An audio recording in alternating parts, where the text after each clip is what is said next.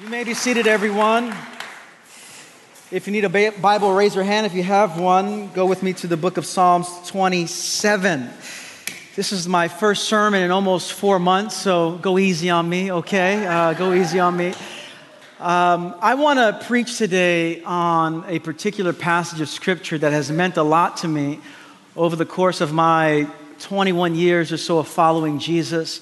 And over the past 3.5 months, I've been focusing a lot on the themes that we see in this passage of Scripture. And I want to talk about prayer today and deepening our lives in prayer.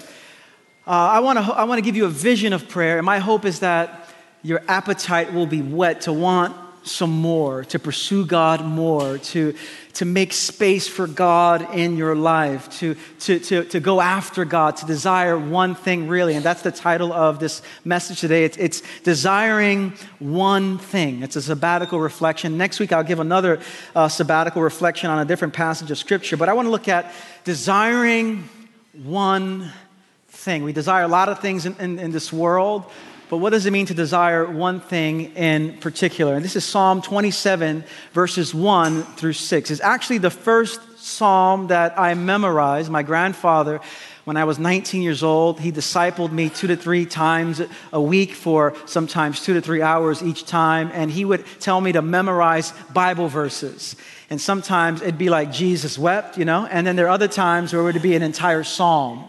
And so this is the first psalm that I memorized, committed to memory, and it's done so much good to me, just this psalm. And so it's Psalm 27, verses 1 through 6. Hear the word of the Lord. It says, "The Lord is my light and my salvation. Whom shall I fear? The Lord is the strength of my life. Of whom shall I be afraid? When the wicked, even my enemies and my foes, came upon me to eat up my flesh, they stumbled and fell. Though a host, an army shall encamp against me, my heart shall not fear. Though war shall rise against me, in this will I be confident.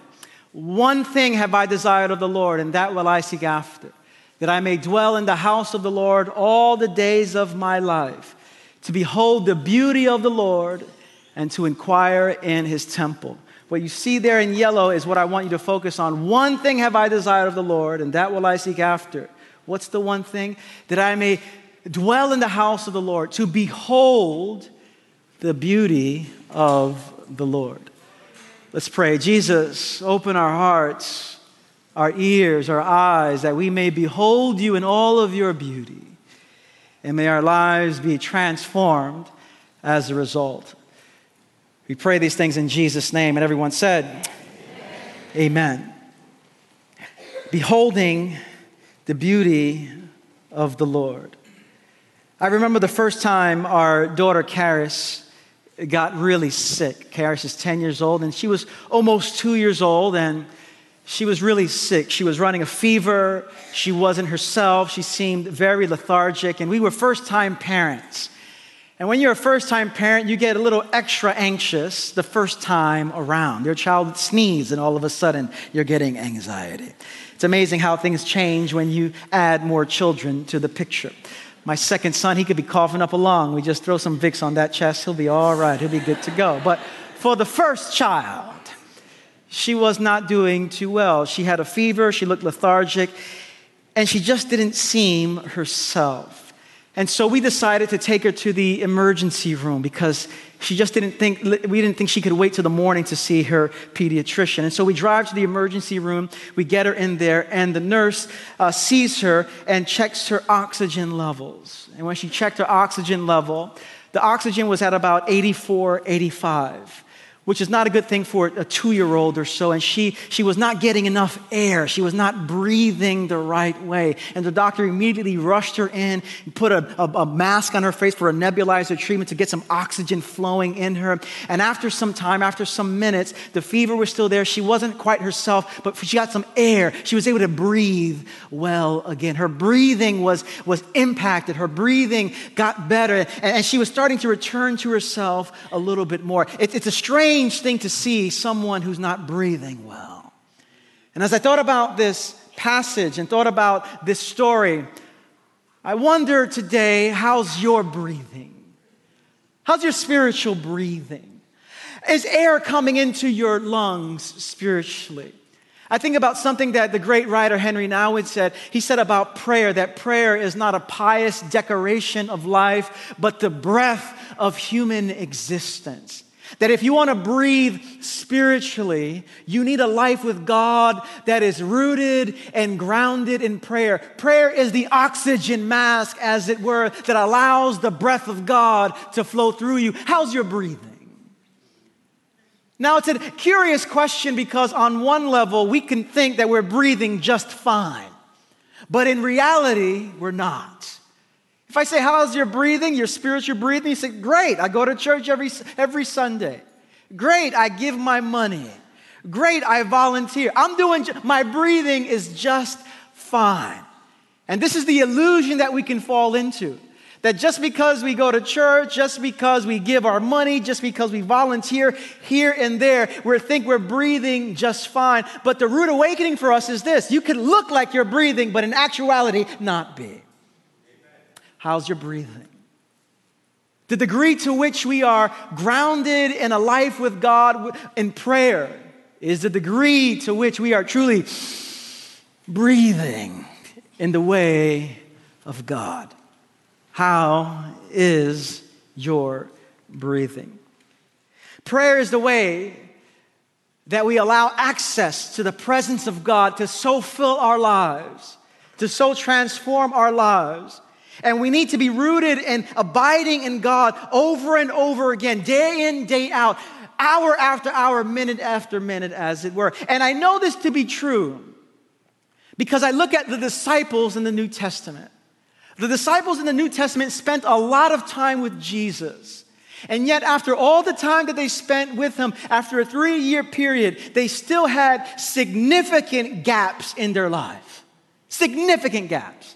I did some math this past week, and I wanted to capture the math of how much time they spent with Jesus over a 3-year period and still note the gaps that they had in their lives. Here's a little bit of theological math for you. If they spent 8 hours a day with Jesus for 365 days a year over a 3-year period, they would have spent 8,760 hours with Jesus. That's a lot of hours. That's a lot of hours.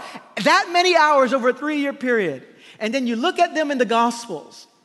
And with all the time that they spent with Jesus, they still had significant gaps in their lives. Now for us, we come to church once a week for an hour, hour and a half, and we think, I'm breathing just fine. When in actuality, over a 3-year period, we might spend 150 hours in this kind of setting. Imagine the gaps that we have. Our lives are meant to be abiding with Jesus, to be praying in communion with him, because who we are meant to be is in direct proportion to how we behold God. And this is what I want to show you in this passage, that we become who we're meant to be when our lives are focused on beholding God. This is what David teaches us in Psalm 27. In Psalm 27, David shows us someone who is rooted, who is established, who's building his life on communing and being with God in prayer. He begins by saying, "The Lord is my light and my salvation. Whom shall I fear?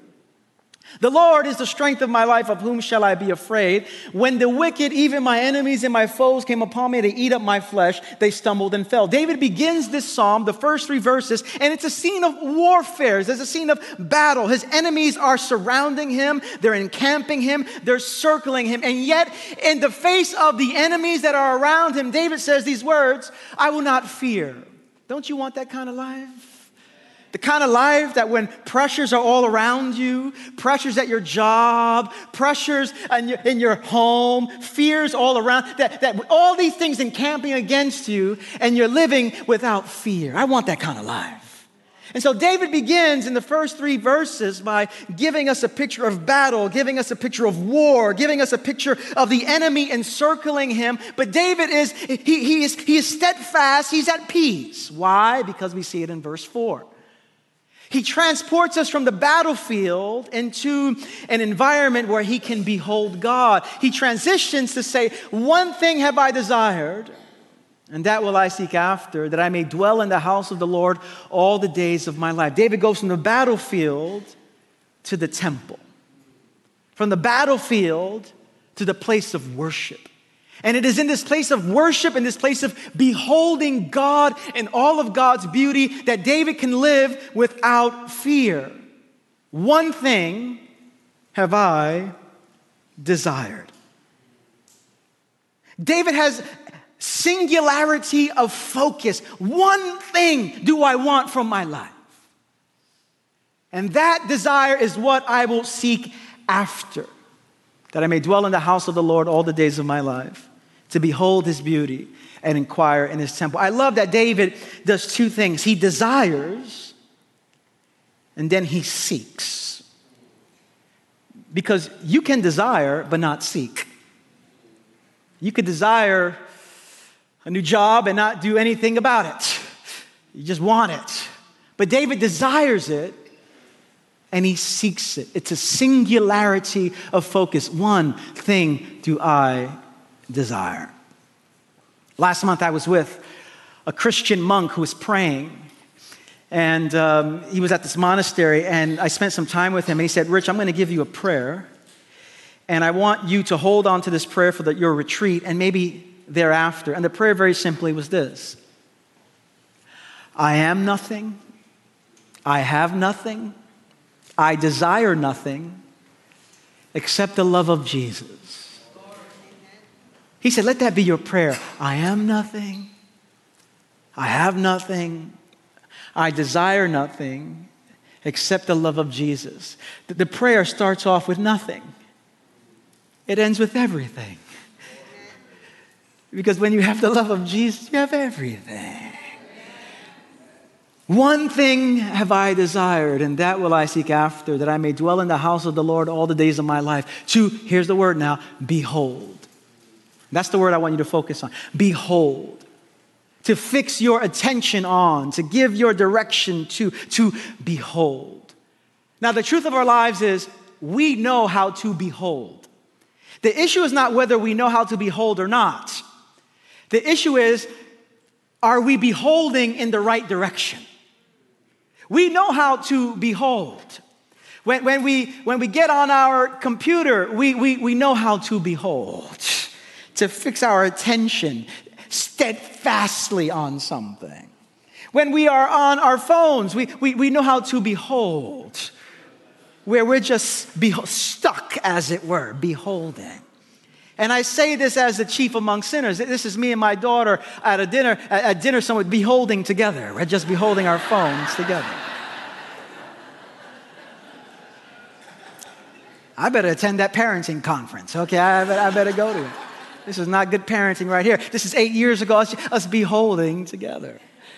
The issue is not whether we know how to behold or not. The issue is, are we beholding in the right direction? Are we beholding in such a way that it is generating the life of God flowing through us? Because you know you can behold in such a way that you are paralyzed by what you behold. Which is why our phones and such, in our beholding, we're paralyzed. We're stuck. You're on that thing for 10. You haven't moved a muscle, and you're stuck there. You're paralyzed. That's beholding that leads to paralysis. But there's another beholding that leads to abundance and life and joy and God breathing through us. How do we behold this God? How do we live our lives in this way? Where there's one thing that we desire and one thing that we seek after, to dwell in the house of the Lord all the days of our life, to behold the beauty of God. This is what we were meant to live by, to behold God's beauty. Now, how do we do this? How do we live in such a way where our prayer life is vibrant, where we're not living off of the spirituality of someone else? Where we're not living off of sermons, not living off of the worship team, not living off of somebody else. We are cultivating a life with God for ourselves. What does it mean to behold? And I want to offer 4 ways to go about this here. 4 ways to behold God. And my hope is that throughout the course of this week, you would hold on to these things, and more that you would live a life that is rooted and grounded in God. How do we behold God? How do we deepen our lives in prayer? First of all, we are invited and called to befriend silence, to make silence a friend. Now, for many of us, we have a difficult time doing this. We get into our apartment. If we're the only one there, we get into our home. If we're the only one there, and we feel often uneasy if there's silence. So we turn on the radio. We turn on the music. We turn on the television to give the illusion that we're not alone. Because we often have difficulty with silence. And not just personally, even in our worship gatherings, which is why we need to continually create space for silence in our worship gatherings, because it's very easy not to make a friend with silence, that God dwells with us in silence, that God is with us. I'm reminded some 8 years ago, we had a Trappist monk come to our church, a Christian man, and I interviewed him from the stage, and this was the first time he was in this environment. And I was just sure that he was going to love our singing. He was going to love our expression of praise. He was going to love the hands lifted. He's not accustomed to this kind of environment. I'm thinking he's going to like it. And we got to a point where we sang a song, I will be still and know that you are God. It's a good song out of Psalm 47. I will be still and know you are God. It's wonderful. And at the end of the service, I go to him. I said, Father William, what'd you think? What'd you think? And he looked at me and said, Rich, I have a question for you. Why don't you practice what you sing? And I said, old man, you can go back to your monastery, but the reason he said that was because after we sang, I will be still and know that you are God, we went right into the next song. He said, why don't you practice what you sing? This is a great opportunity to be still and know that God is God. And yet we often have difficulty living what we're singing. To be with God in silence, to allow Him to speak to us, to befriend silence. You could argue that the level of your intimacy with someone is contingent upon or reflects your ability to be silent with someone. That if you got in a car with a perfect stranger and you had to drive for 45 minutes, an hour and a half, it would be extremely awkward not to be talking to each other as you're driving. The awkwardness would be thick in the car. And so you would talk about anything. Sports, the car in front of you, anything to avoid silence. Because this is awkward if you don't know someone. But when you do know someone, you can sit next to them and hours can go by. And maybe you say a word here or there, but you are bonded. You're connected on a different level. What does it say about our lives when our lives are not marked by befriending silence with God? Perhaps, brothers and sisters, we're not as intimate with God as we think we are. Because when you're intimate, you can befriend silence between each other. This is why there's a wonderful story about Mother Teresa, and I tell it from time to time, where someone was interviewing her about her prayer life, and they said, Mother Teresa, what do you say to God when you pray? And she said, I don't say anything, I listen. And the person said, whoa, what's God saying? What does God say when you listen? And she said, God doesn't say anything, He listens. And the reporter was very confused. What do you mean you listen? You're listening to God listen? And she said, there's no other way I can explain prayer. There's an exchange of presence, that you're simply being with someone. You're befriending silence. And we can do this. We can do this in the city that never sleeps. Because the big obstacle is not the outside noise, it's the inside noise. This is why Joan Chittister, a great phrase, that's the monk who rebuked me, by the way. But she says the noise outside of us is not the enemy. It is the noise within, our desires that plague us, our worries that deplete us, our thoughts that agitate us, that we must calm. And how do we calm them? We calm them in silence, in simple being with God. Beyond the befriending of silence and being with God, how do we behold God? How do we stay with God? How do we commune with God? where increasingly, day after day, our prayer life is strengthening? Well, secondly, we are called to normalize boredom. To normalize boredom. Now, what I mean by normalizing boredom is this, that prayer is often seemingly uneventful, that it doesn't seem as if much is happening when you pray. And it often happens with our lives, that we pray and it doesn't feel like anything is happening. You don't feel anything. You don't hear anything. You don't see anything. It feels like your prayers are hitting the ceiling and coming back down and hitting you on your head. It doesn't feel like anything is happening in your life with prayer. And it is in these moments that you have to be reminded that's okay. That it's okay when nothing happens. The problem with our lives is often this, and this is why we don't pray as much as we should and as much as God desires us to, because we have gotten so caught up in how we feel and wanting a particular experience that when that experience is not there, we think this is a waste of time, which causes us to actually make a distinction between this. Am I worshiping God? Or am I worshiping my experience of God? And there's a big difference. Am I worshiping God? Or am I worshiping my experience of God? How do you know you're worshiping God and not your experience of God? Very simple. When you don't feel anything and you stay there. When it is boring and you stay there. When you don't feel anything happening and you stay there. That's when you know you're worshiping God and not worshiping your experience of God. Why? Because as you stay there, brothers and sisters, God begins to do work beneath the surface that you cannot discern with your feelings.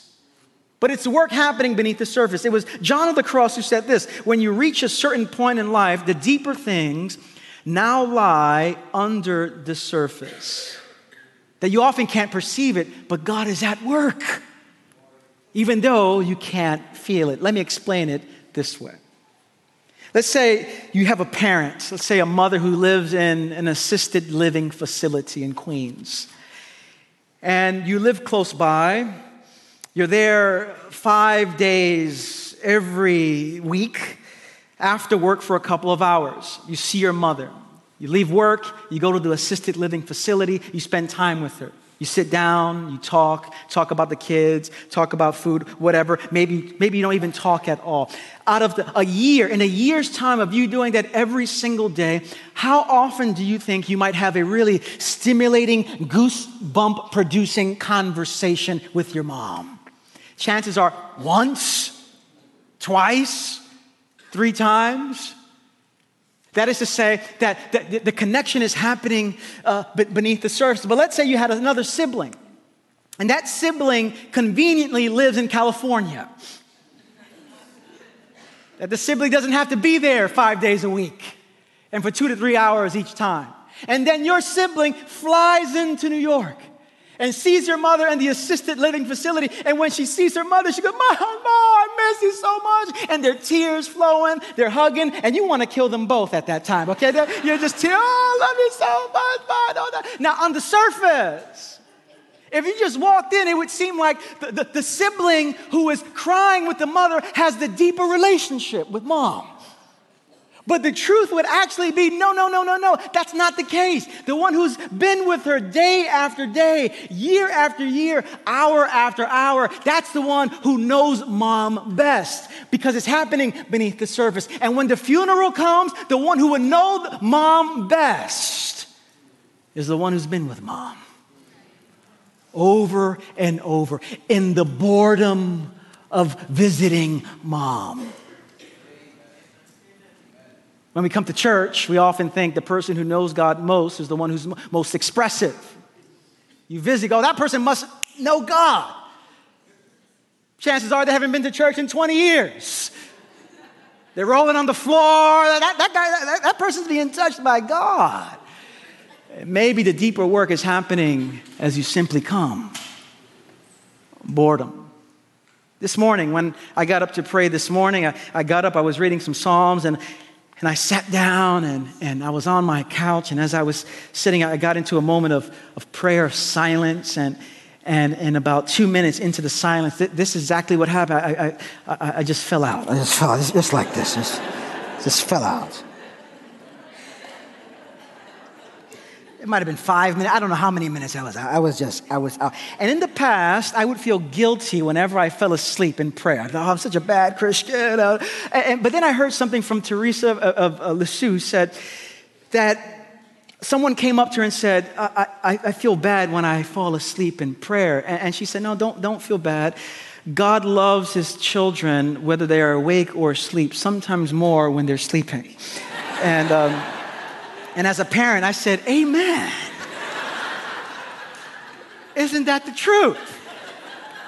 I love my children when they're awake. I really love them when they're sleeping. I'm like, oh, I love you. I love you. So next time you fall asleep, maybe God is like, finally. Finally, go to sleep. We are called to normalize boredom, Third, how do we behold God? How do we spend more time with God in prayer? And let me tell you, for the sake of your breathing, you need it. For the sake of your soul, you need it. You cannot go another week without seeking God more and more. It's going to catch up to you. But how do we do this? Well, a simple way of cultivating this is to pray using the words of others. To pray using the words of others. If you want to start diving deeper into union with God and to pray using the words of others. Because sometimes we come to prayer and we say, I don't even know what to say. I don't know where to begin. I don't know. And so on one level, one good definition of prayer is lifting mind and heart to God. Whatever you're feeling, thinking, that becomes an entry point to prayer. It's wonderful. If you're feeling anger, pray your anger to God. He already knows you're angry. If you're feeling sad, pray your sadness. If you're feeling lust, pray your lust to God. Whatever it is, there's no feeling or thought that cannot be converted into a moment of prayer. Offering yourself up to God. But that's one aspect of prayer. But there's another aspect of prayer, of praying using the words of others, in particular praying scripture. Praying the Psalms. That when we pray the Psalms, when we pray the prayers in the Bible, when we pray the prayers that have been handed down throughout 2,000 years of church history, our prayers have a meatiness to them. There's a substance to them. Now, for some people, when they hear that, they go, I have a difficult time praying the words of others because I want it to come from my heart.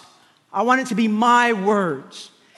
And I think that's a noble thing to want, and it's a great thing, a great desire to have. But let me help you reframe this a little bit by thinking about Hallmark cards. I want to reframe this. Whenever you go to Hallmark, you go to CVS.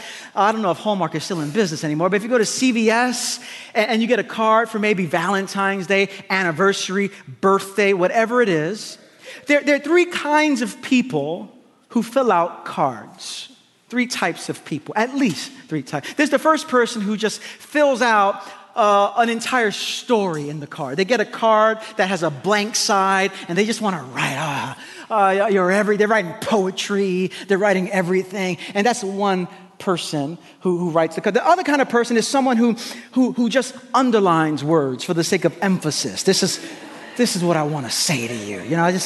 You're beautiful. Yeah, and you circle the words that you want to emphasize. The third kind of person is the person who just signs their name. They just sign their name. They give you the card. Listen, how many is in group one? Just let me see any group ones in the house here. Okay. Any group twos? Any group twos? Any group threes? I see that hand. Help us, Lord. Help us, Lord. And so I often get into the second aspect of it, I underline a word. I said, that's what I want to say to you, babe. Yeah, that's what I emphasize. And when Rosie gets a card from me, she doesn't say, how unoriginal. How unoriginal. No, she receives the words as if I wrote them. How wonderful is that? As if this is what I want to say to you. And as I think about prayer, this is how it is with God. We often think, I don't know what to say. God says, say what's already there. The Lord is my shepherd, I shall not want. And when you pray, the Lord is my shepherd, I shall not want. God doesn't say, how unoriginal. You can't think of your own stuff? How unoriginal. No, God receives it. God says, I am your shepherd. I am your light and your salvation. Which is why we have to be praying Scripture, because He receives it. We're making our lives way too difficult. God is saying, I know what I want to hear. It's found right in here. The Lord is my light and my salvation. Whom shall I fear?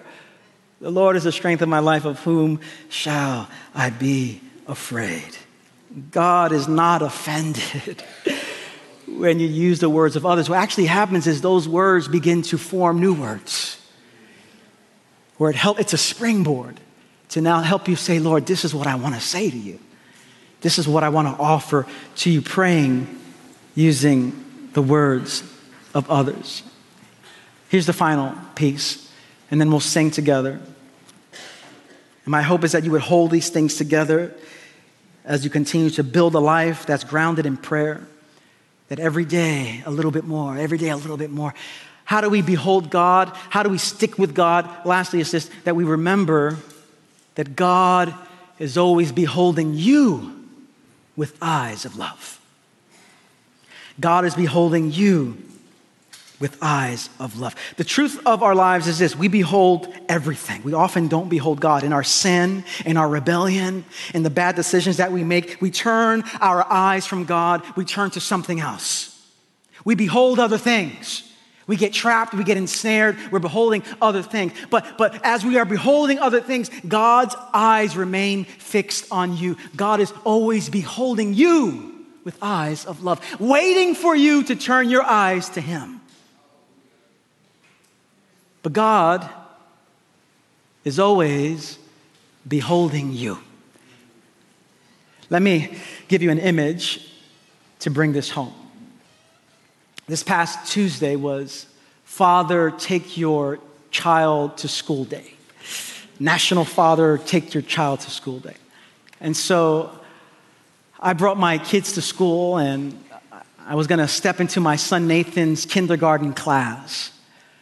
And fathers came, a bunch of fathers. It was a wonderful sight to see. They were all dressed up, some in their police uniforms, some of their work uniforms, with presentations, flip charts. I'm thinking, I didn't get the memo for all this, and I should have brought my Bible. Yeah, okay, children, we're going to get a sermon, children, okay? And so I walk into the classroom with all the other fathers, and the kids are just so excited to see their parents in that environment. It's not something that happens typically. And my son Nathan was particularly excited about seeing me in that class, so much so that he couldn't get his eyes off of me. And it was beautiful. Yeah, it was beautiful. It was actually a really intimate moment. It was beautiful.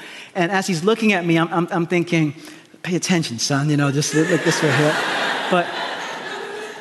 But his eyes were fixed on me.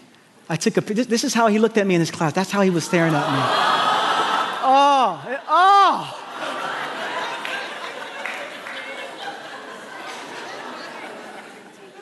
I could assure you he doesn't look at me like that at home. I could assure you that.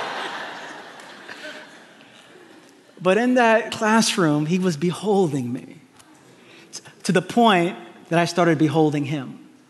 And in that moment, there was an exchange of love, an exchange of intimacy, where I just looked at my son as he was beholding me, and I thought, this is a picture of God. While I'm looking here and there, God's eyes are always on you, beholding you with love. You think, oh no, God's looking at me, God hates me, God can't stand me. No. God beholds you with eyes of love, and He waits for you to return that gaze of love back to God. Wouldn't you want to come to pray when you know that because of what Jesus has done for us, God beholds us with eyes of love and invites us to do the same? One thing have I desired of the Lord, and that will I seek after, that I may dwell in the house of the Lord all the days of my life, to behold the beauty of the Lord and to inquire in his temple. For in time of trouble he shall hide me in his pavilion. In the secret of his tabernacle he shall hide me. He shall set me up upon a rock. And now my head shall be lifted above my enemies round about me. Therefore shall I offer praises in his tabernacle of joy. I will sing. Yes, I will sing praises to the Lord. Let's pray together.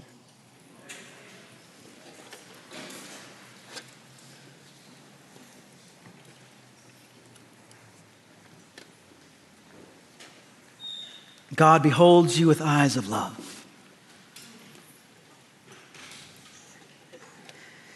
As Jesus dies for us on the cross, your eyes of love, beholding us. Father, forgive them. They know not what they do. I wonder today, what are you fixing your eyes on? I wonder today, how's your spiritual breathing? God has been beholding you and waiting for you to turn around and do the same towards God. Let's take a moment just to behold God in silence here, with your eyes closed. And maybe your mind gets distracted, and maybe there's the simple phrase, Jesus, here I am. Here I am. I want to behold you.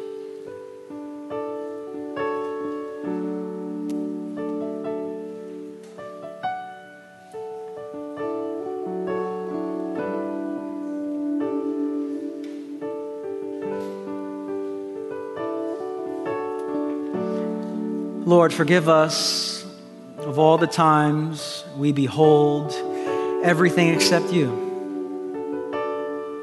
And yet, your eyes of love are fully fixed on us. Help us to mirror that gaze of love. And may you deepen in our lives in prayer, rooting us in your love. We sing to you now. It's in Jesus' name we pray. And everyone said, amen. Let's all stand. Let's sing together.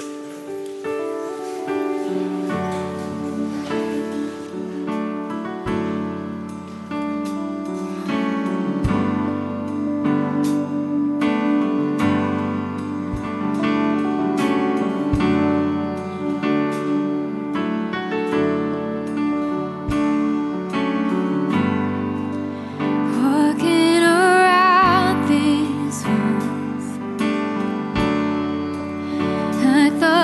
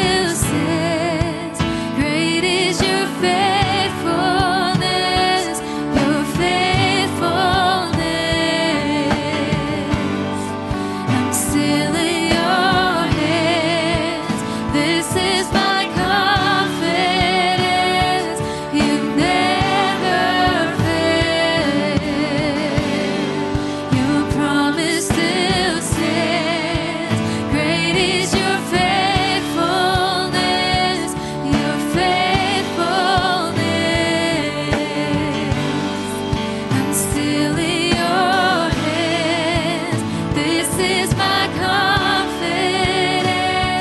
You never failed me yet.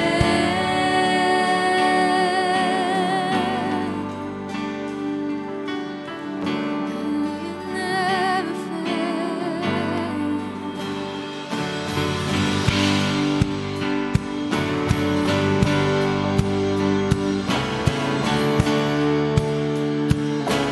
Let's sing this together. I've seen you move. I've seen you move. You move the mountains, and I believe I'll see you do it again. You made a way when there was no way, and I believe I'll see you do it again. I've seen you move.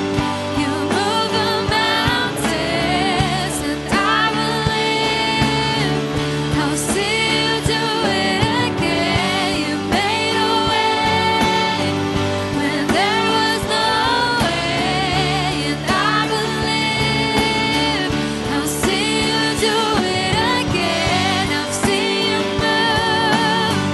You move the mountains, and I believe I'll see you do it again. You made a way when there was no way, and I believe I'll see you do it again. I'll see you do it again. I'll see you do it again. I'll see you do it again.